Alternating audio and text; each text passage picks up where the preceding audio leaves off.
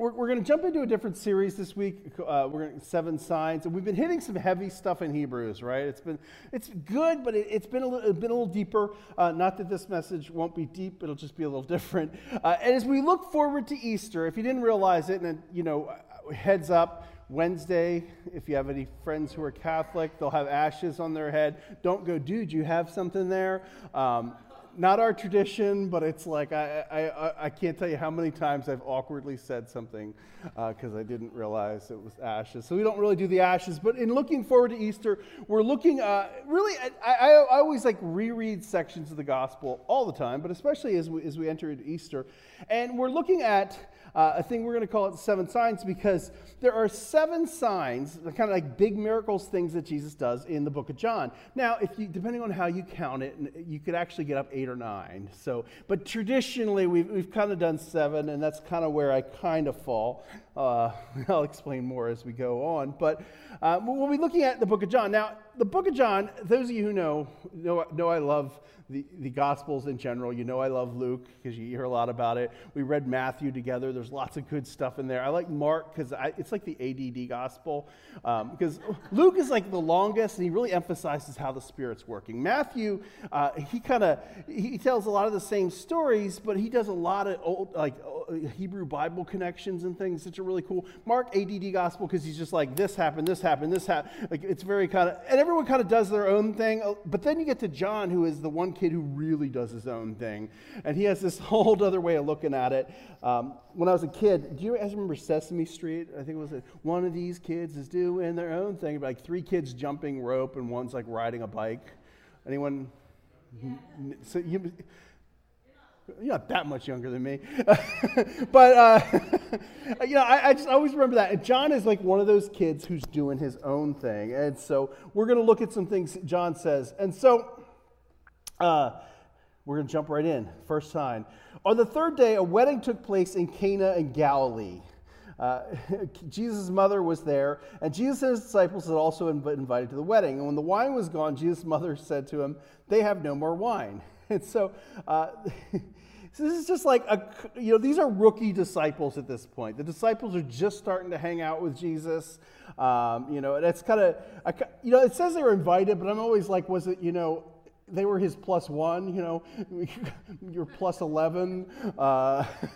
And so Jesus gets invited to the party, he makes the cut to get there. And so Jesus is at a party. Now, it's kind of funny. Jesus is just being a normal person. And I know that's hard for a lot of religious people to just be normal people at a party. But Jesus is being just a normal kind of person. He's hanging out. He doesn't, I always wonder, though, did they ask him to pray? Because, we did the potluck. Nobody would start eating till I got up and prayed, right? And then any family function, I'm the one to pray. I remember I had to pray at my sister's wedding, which, I started out with, I did perform the ceremony. It says, outside of West Virginia, a man has few opportunities to marry his sister. Sorry, West Virginians, I just got to pick on somebody. You could easily pick on Southern Delaware. There were some Southern Delaware jokes going on this week. Not with me, but I was being told them. I stood up for them, no. But, he's at the party, and, if you read the Gospels, Jesus gets invited to parties, which is always interesting to me, because, he must have been a likable guy on some level. John 7:33, or Luke 7:33 says, "For John the Baptist didn't spend time eating bread or drinking wine, and you say he's possessed by a demon. The Son of Man, on the other hand, feasts and drinks, and you say he's a glutton and a drunkard, a friend of tax collectors and other sinners." So Jesus got invited to the parties. And so Jesus is a fun guy. Now, being a fun guy is different than a party animal. People you take that, yeah, Jesus, he's got a mullet, party, business in front, party in the back. Woo! No, that's not how Jesus rolled. But I imagine him being a fun guy. And there's this joy that sometimes, I can't remember the quote offhand. It was like some Christians act like they've been baptized in vinegar. I used that quote, and I just thought of it now, so I couldn't Google it. If you want to pause, I can Google it right now. But you know what I mean? There should be joy. There's joy in faith. Because, I thought I had fun before, I have a lot more fun now, and I have joy. And sometimes, even when circumstances are hard, you have this joy, this fun. You can be a kind of good person to be around. And so Jesus is at this wedding, and I always picture, though, 30-year-old unmarried dude at a wedding. You know, you're thinking, mom's like, can you find a nice single girl and settle down? You know, she knew he was a little different, but find a nice girl here. and they run out of wine. Now, this might be a really good idea at some of the weddings some of us have been to, right? Like, I've seen things. I've heard things.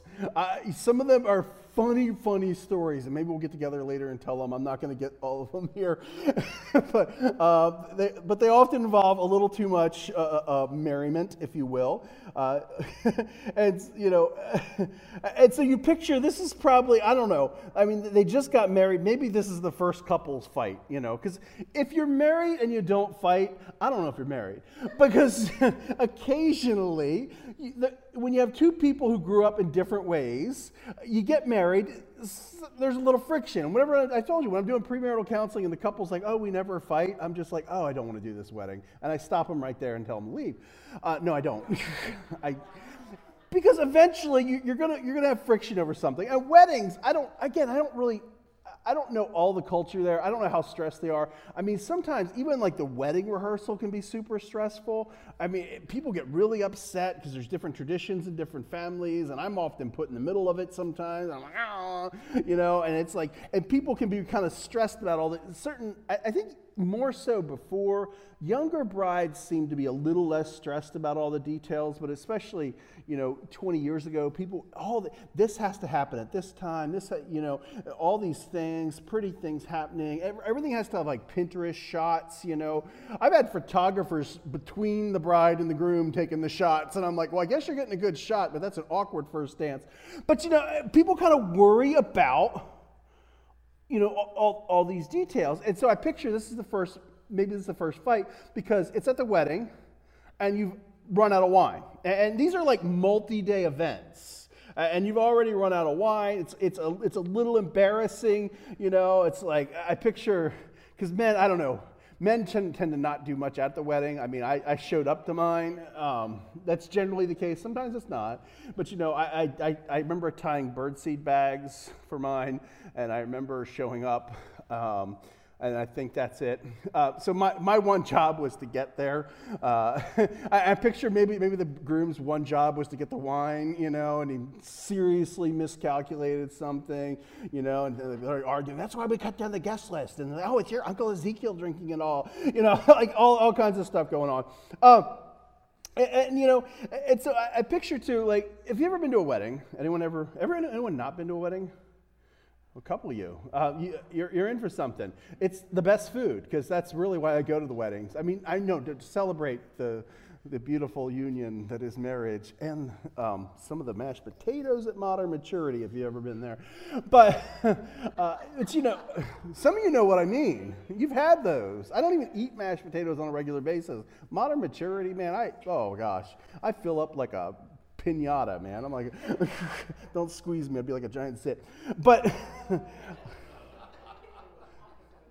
anyway, so, the wedding, it's like, there's the anticipation. You're kind of waiting for your table to get called. And a lot of times, because I do a wedding, I end up at like the last table, or they forget about me. And so I'm sitting in the corner. And I can imagine you finally get called up to the buffet, and there's nothing there.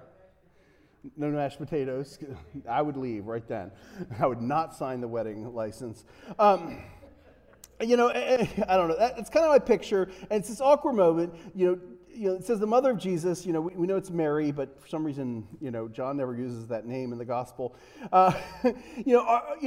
Mary comes up to Jesus. And you kind of, people picture all kinds of things and like why she's coming up to Jesus. It's, blame him for bringing too many hungry disciples. I mean, these guys are fishermen. They probably ate a lot, drank a lot. You're like, oh, great. Peter drank everything. Maybe she, some people think, oh, well, maybe she's gossiping a little. Maybe we're expecting to run out and get more. Like, Jesus, you got some disciples. Could you go out and get some barrels of wine or something? Or was she just whining about it? Come on, that's good. Anyway, she expects something. Again, this is up to 7 days. It's a major faux pas. And Jesus says in verse 4, "Woman, why do you involve me? My hour has not yet come." Now, to me, when I read that in English, does that sound a little disrespectful? Yeah. The culture in the Greek, not so much. I mean, it's like, the first miracle was that, in John is that, Jesus' mama didn't grab him by the ear. It does. And, I would never expect if my children were like, "Woman," to my wife, there would be things that would have to be discussed. You know what I mean? But really, it's kind of, this is like where translation sometimes misses the thing. And it would be kind of more like "ma'am" or dear woman," or "ma'am," or, not quite the impact that the English would have. And he says, "My hour has not yet come."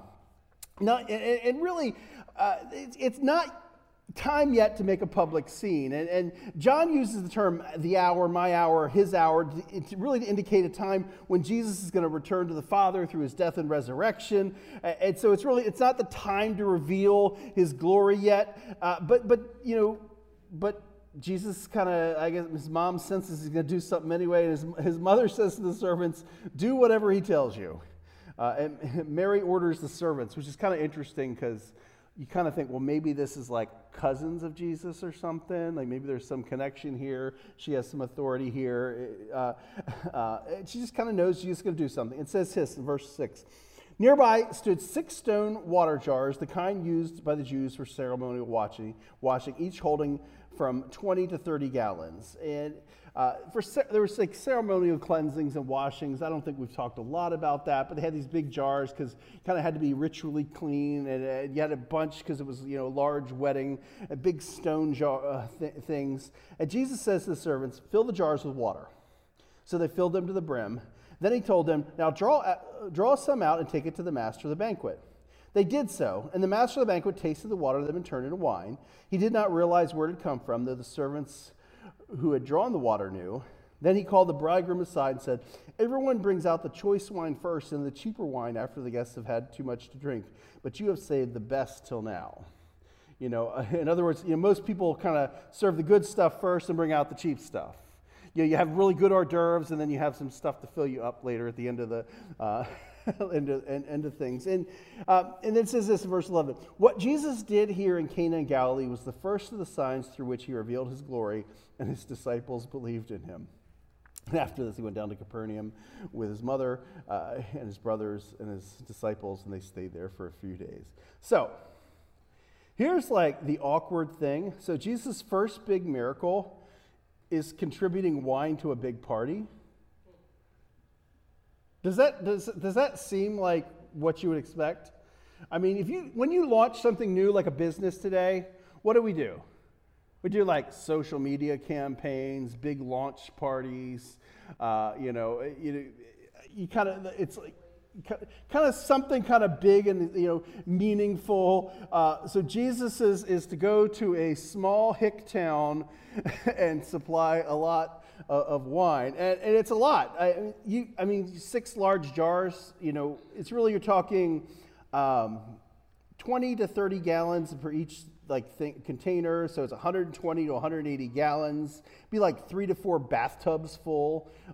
16 to 23 kegs. Different estimates, 600 to 900 bottles of wine. So Jesus' first big miracle is to reveal his glory, is to reveal his divine glory, is to save us from a catering disaster. And it's funny because then, there's all these debates in New Testament studies whether the wine is alcoholic, and where it gets confusing is the Greek word for wine is like the same as that would it be for grape juice, so then you can argue all kinds of things. And I mean, oh my gosh, I have been in long debates that have lasted for really long times about this and everything. I've gotten to the point in my life where I just don't feel like arguing anymore. Anyway, but I think sometimes in our arguments over whether the wine had alcohol in it or not, and depending on what kind of tradition you're from, you might argue one way or the other. Or if you're not from any tradition, you didn't even know this was a debate until today. Maybe you're not worried about it. I think they're all kind of missing the point. The point is, wine in the Bible is this symbol for joy. And we miss the miracle because we're arguing about all these little things. And the miracle is not just a catering disaster that gets thwarted. And so some small town wedding can go off well, and God's glory is revealed in that. But really the point is, God's grace is abundant, and it's enough for all. And there's this clearing of the clearing of the temple follows this too. If you were to read through the court of the if you ever heard the whole story of the clearing of the temple. Forever, we like in the, what was it, like the 90s, it was like, what would Jesus do? That was like a big thing with youth groups. Anybody was in youth groups, it was WWJD. I still have like WWJD bracelets and stuff. Anybody remember that stuff? Anyone? That was like the thing, And I had a pastor who I really admired.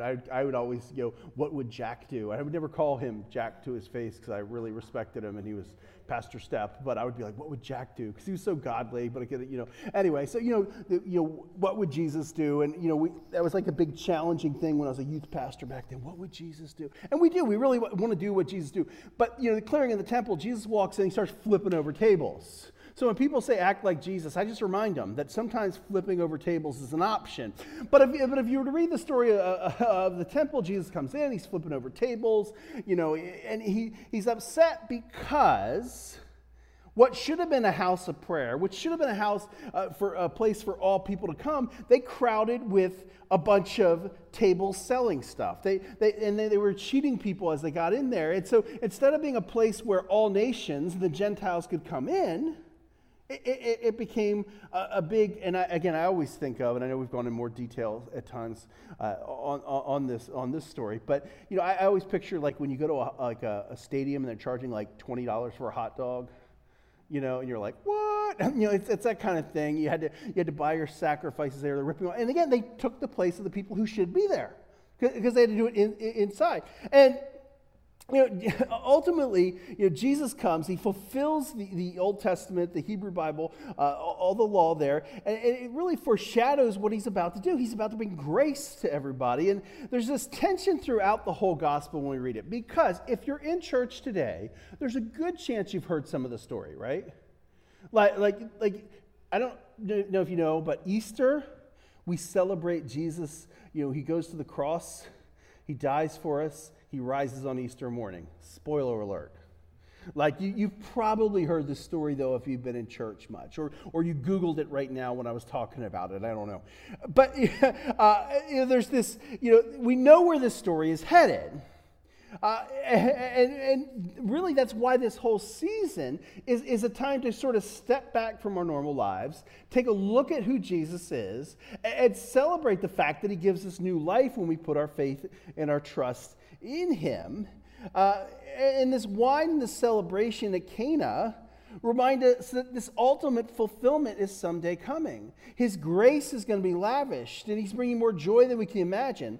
The Bible is an interesting book, and for so many ways, so many things. But if you really think about it, it's like there's a couple weddings in between, but it's sort of the whole story of the Bible is bookended by like two weddings. Because in the beginning, there's Adam and Eve, and so there's kind of like the first wedding, if you will. And so there's people. But then the second big wedding, well, it's not the second, but the last, is they call it the marriage supper of the Lamb. And in the book of Revelation, it says,